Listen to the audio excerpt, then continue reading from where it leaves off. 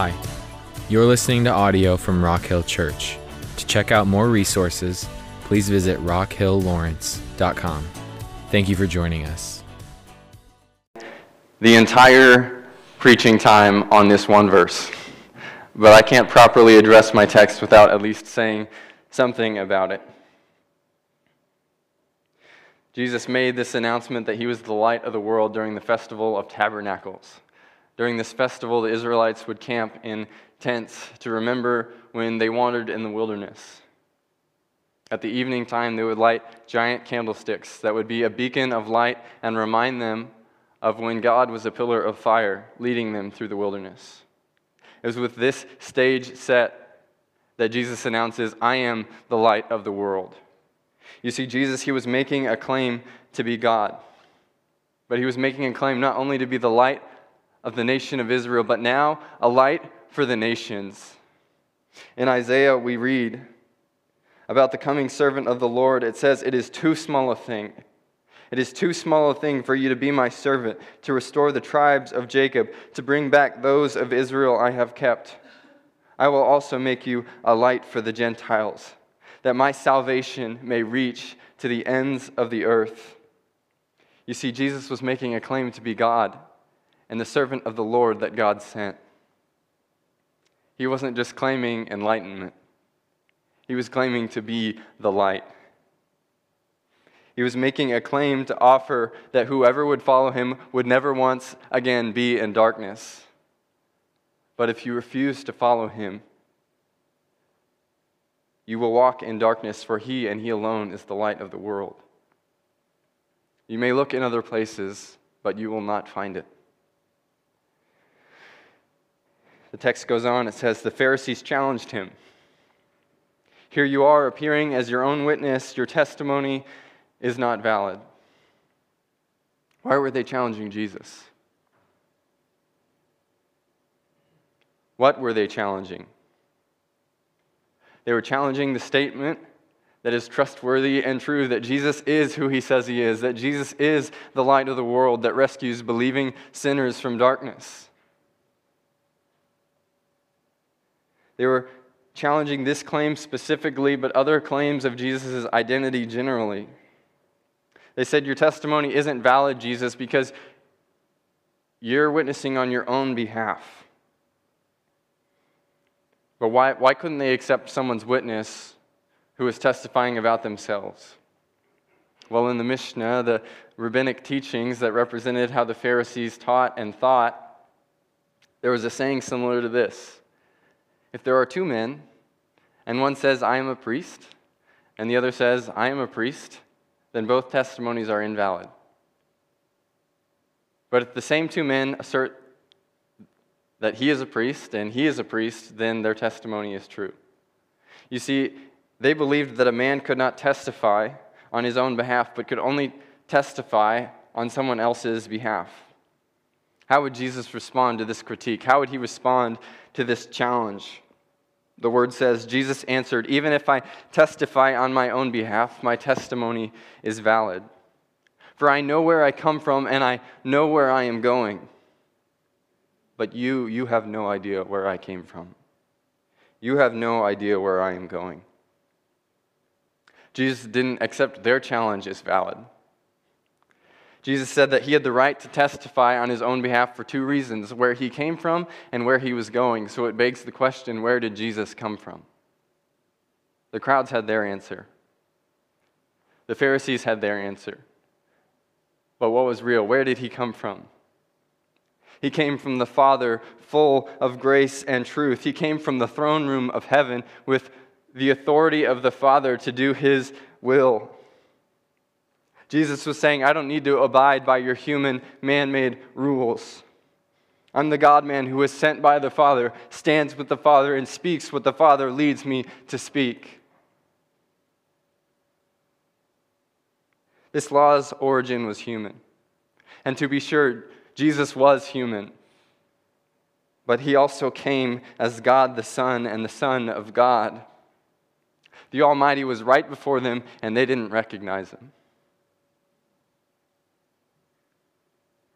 The Pharisees repeated that temptation to doubt.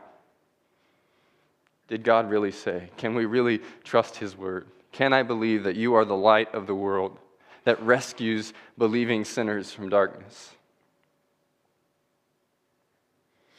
You might say, okay, it's fair to reject the Pharisees' claim based on this man-made law, but what about Jesus' testimony?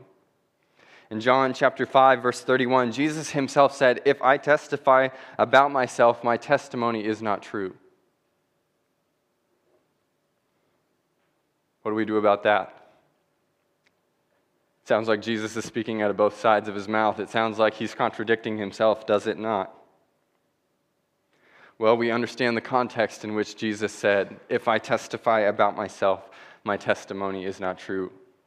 Right before that statement, he said, "Whatever the Father does, the Son also does."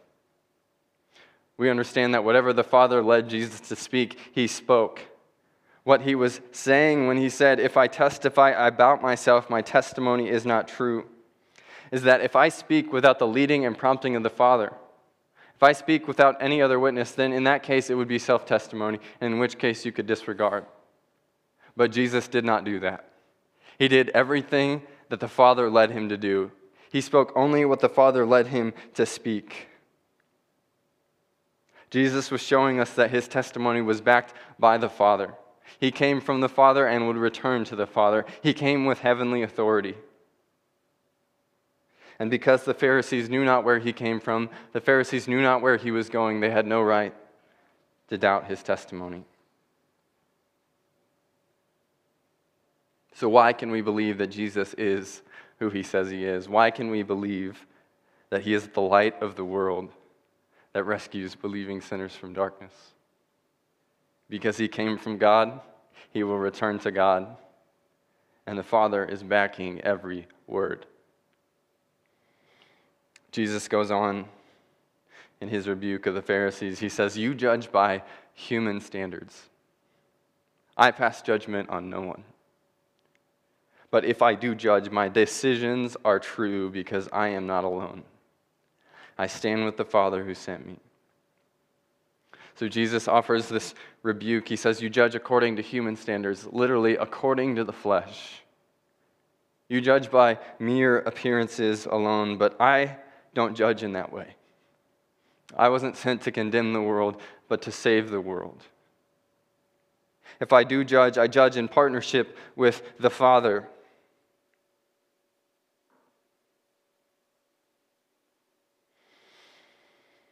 He came to that which was his own. Jesus came to that which was his own, but his own did not receive him. Yet to all who did receive him, to those who believed in his name, would be given the right to be called children of God. Even though he did not come to judge, humanity was judged by his coming. They were split by those who would receive the light and by those who would choose darkness, by those who would receive him and by those who would reject him. Even though he did not come to judge the world, but to save the world. John 3:17, the world would be judged by his coming. Jesus didn't judge as the Pharisees do. When he judged in partnership with the Father. And because he stood with the Father, we can believe that Jesus is the light of the world who rescues believing sinners from darkness. He didn't come to judge the world, but to rescue the world. He doesn't want you to stay in darkness, but desires you to come to the light, to walk with him as the light. Finally, Jesus makes one more argument. He says, "In your own law, it is written that the testimony of two witnesses is true. I am one who testifies for myself. My other witness is the Father who sent me." Jesus goes to common ground. He says, in the law of Moses, Deuteronomy 19:15, the law says that one witness is not enough to convict someone of a crime. In the law that we both agree comes from God, in the law that we both agree can be a standard of measurement that's objective, my testimony is established as valid. I have two witnesses. Myself, I'm my first witness, and my Father. My Father is my second witnesses. And if you want more, I already gave them to you. Go check out John chapter 5, where Jesus gives all this huge list of witnesses. He said, John the Baptist, he came as a witness to the light. He came to testify about me.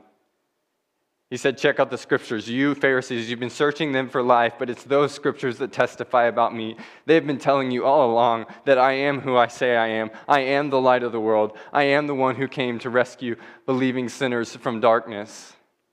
He said, check out Moses, the one that you guys claim to follow. He pointed to me.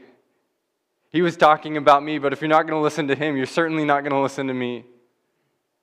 He said, have you not seen my works? My works and my miracles, they testify about me. I have all these witnesses. There's so much evidence. If this was a court of law, my testimony would be established. Why do you not believe me? He said, but I'm not going to call any of those other witnesses now. Today, I'm calling just one. I'm calling the Father. I'm calling the Father.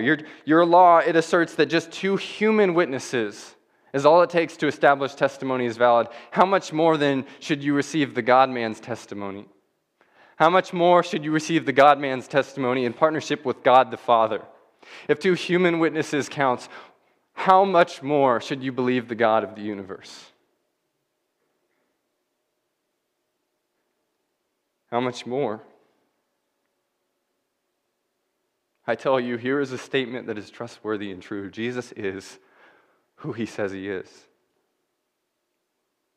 I hope you see the evidence beginning to compile. Jesus is the light of the world. He is the one who rescues sinners from darkness. Then the Pharisees, they asked him, where is your Father? It's hard to understand what the Pharisees are getting at here.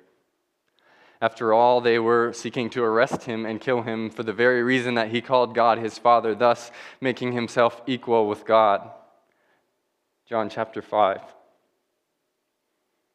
It's unlikely that they had forgotten that they were pursuing Jesus, trying to arrest him because he had called God his Father. So what are they getting at?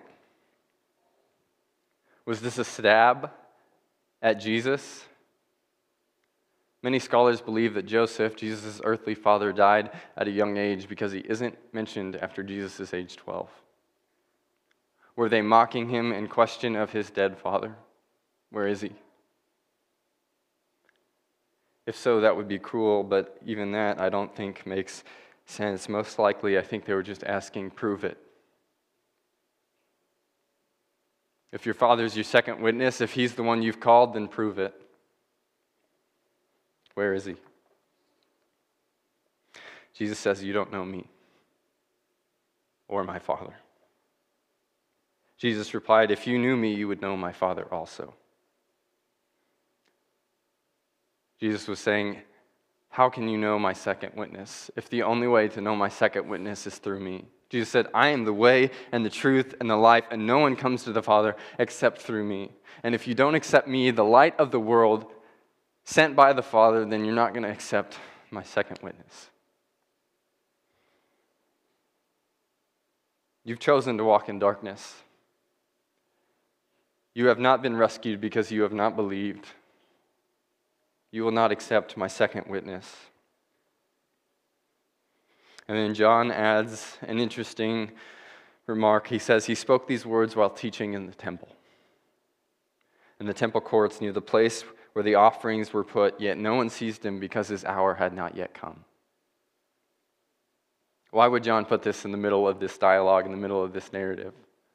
What significance does this possess? Well, at the end of chapter 7, the Pharisees and the temple guards had this argument. The temple guards were sent to arrest Jesus, but they came back to the Pharisees and said, we couldn't arrest him because of the way he taught. No one's ever taught like this man. No one's ever spoke the way that he spoke, and now the Pharisees are face to face with Jesus. This is the perfect opportunity. Why didn't they seize him?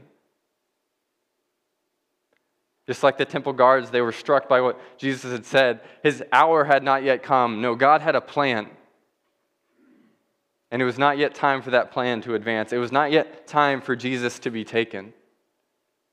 To be sure, he would be taken. But it was not yet time. God had a plan. But his hour had not yet come. The dialogue between Jesus and the Pharisees goes on. He says, once more, Jesus said to them, I am going away, and you will look for me, and you will die in your sin. Where I go, you cannot come. Where was Jesus going that they could not come? Well, he was going to the cross to die as the Lamb of God for the sins of the world. He was going to the grave. They could not follow him there. But he would not stay there. No, he would rise victorious over sin and death. And soon he would ascend back to the Father, enthroned as the King of the world. Why could they not follow him there? Because the Father is in heaven, and heaven is reserved for those that have trusted that Jesus is who he says he is. For those that believe that Jesus is the Messiah, the Son of God, that by believing in him they may have life in his name. They couldn't go where he was going because they were going to die in their sin. Notice it says sin, not sins. What was the sin? The sin of unbelief. Jesus said, I'm going away and you will look for me, but why would they look for him? If he was going to die on a Roman cross, and he would, why would they look for him? Their plans were accomplished. They were trying to kill him anyway. If he was going to ascend back to the Father, we know that the Pharisees are just going to make up a lie. They're going to tell the temple guards, tell everyone that the disciples stole the body. Why would they continue to look for him? Because Jesus was the Messiah. And if they had rejected him as Messiah, they still thought another Messiah was coming. But no Messiah would come. They would look for the Prince of Peace because their anxiety would never go away. They would look for the light of the world because they were still walking around in darkness. They would look for the hope of the nations because they still were in their despair. They would look for a Savior to rescue them from their sins, but no Savior would come because they looked him in the face and they rejected him. This is the God of the world we're talking about, and they said no. You will die in your sin. They disrespected the God of the universe, and he still had enough love in his heart to warn them. You will die in your sin if you do not believe in me. I am the only hope. I am the only light. There is no other way. I am the light of the world. I'm not a light. I'm the light of the world. I am the one who rescues you. If you reject me, there's no other option. But they will look, and they will look, and they will look until they die in their sin. Because Jesus came to his own, but his own did not receive him. The Pharisees, they were so confused. This made the Jews ask, will he kill himself? Is that why he says, where I go, you cannot come? Jesus would not kill himself, but he would lay down his life voluntarily. He said, I have authority to lay my life down, and I have authority to raise it up again. Jesus would lay down his life voluntarily for the life of his sheep. He would die as the light of the world so that he could rescue sinners. He died in their place, the death that they deserved because they sinned against a holy God. A sacrifice had to be made, and he would do it. He would voluntarily say, I will stand in your place. I will take the punishment. I will pay for your sin. Because of the sacrifice that Jesus was willing to go through, we can trust that he is who he says he is. He was willing to go through sin and death, something he had never experienced for you. Can you see the evidence adding up, demonstrating that he is the light of the world? He came from the Father. He would return to the Father. He stood with the Father. He was willing to sacrifice to show you that he is the light of the world. But he continued, you are from below, I am from above. You are of this world, I am not of this world. I told you that you would die in your sins. If you do not believe that I am, you indeed will die in your sins. Now, sins is plural. You will die in your evil and wicked deeds because you will die in your sin of unbelief. Jesus told the Pharisees, we're nothing alike. You're of this world. You think worldly thoughts. You're stumbling in darkness. I'm from above. I live to please the Father. I walk as the light. He warns them yet again, if you do not believe that I am, you will not experience light and life. They will die in their sins because they will die in their sin unless they choose to believe that he is the light of the world, that he's the bread of life, that he's the one who offers living water. This question, perhaps most disrespectful of all, who are you? They asked. Just what I've been telling you from the beginning, Jesus replied. I have much to say in judgment of you. But he who sent me is trustworthy, and what I have heard from him I tell the world. Perhaps they asked, who are you? Because Jesus said, I am. And then in the Greek text, there's nothing after it. He didn't fill in the I am the light of the world, I am the gate, I am the good shepherd. It just said, I am. So perhaps it was a genuine question. You are what? Anything in your translations is filled in for your benefit. Some say, I am he, that is, I am God. Some say, I am, and leave it full stop, causing us to think back to Exodus 3, where God is talking to Moses and says, I am has sent me to you. Some say, I am who I claim to be. Unless you believe I am. I think they're all fitting because who Jesus claimed to be was God, the great I am. But the Pharisees' question still hangs in the air. Who are you? Just what I've been telling you from the beginning. I'm the bread of life that satisfies the hungry. I'm the living water that quenches your thirst. I am the light of the world that saves you from darkness. I've been telling you I am God. I'm the Son of God. I'm the Son of Man. I'm the Holy One of God. I'm the King of Israel. Have you not been listening? I sent John to tell you. I sent him to prepare the way, and now I'm here.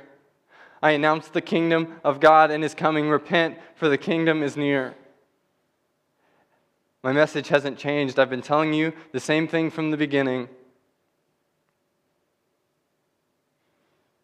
He finishes by saying, I have much to speak in judgment, but I won't speak it today.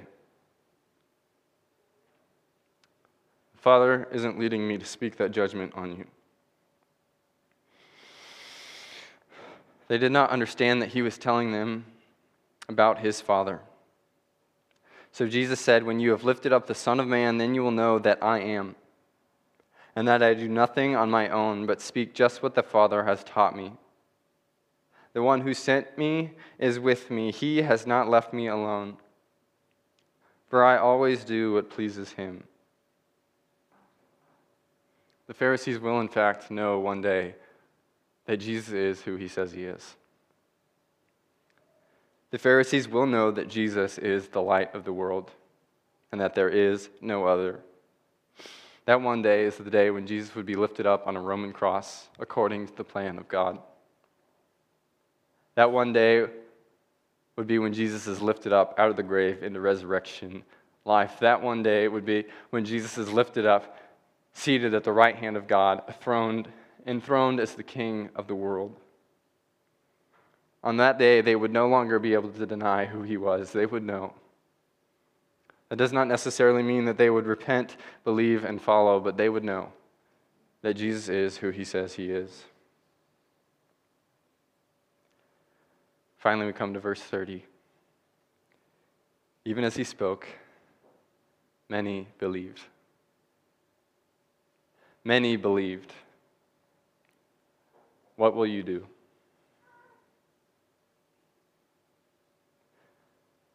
Will you believe that we can trust the testimony of Jesus? Will you believe that we can trust Jesus is who he says he is? Will you believe that we can trust the character and the word of God? I ask you, will you believe that Jesus is the light of the world who rescues believing sinners from darkness? If you do, you will not walk in darkness. You will have the light. You will have Jesus and you will have life. In the introduction, I said that if this is not true, then none of this matters. You should have stayed home. But if it is true, and I believe that it is, and I've presented a case that it is, from the Scriptures, from the Word of God, then this matters a great deal. I hope you see what's at stake. It's the difference between eternity walking in outer darkness, a name for hell, in John 3, or walking with the light, in the light. I hope you see what's at stake. It's the difference between tasting and eating of the bread of life, experiencing life with God now and forever, or being eternally hungry, always longing for something more. It's the difference between undying thirst and living water. I hope you see what's at stake. It's dying in your sin and therefore your sins, or living with God for eternity. Living with God today.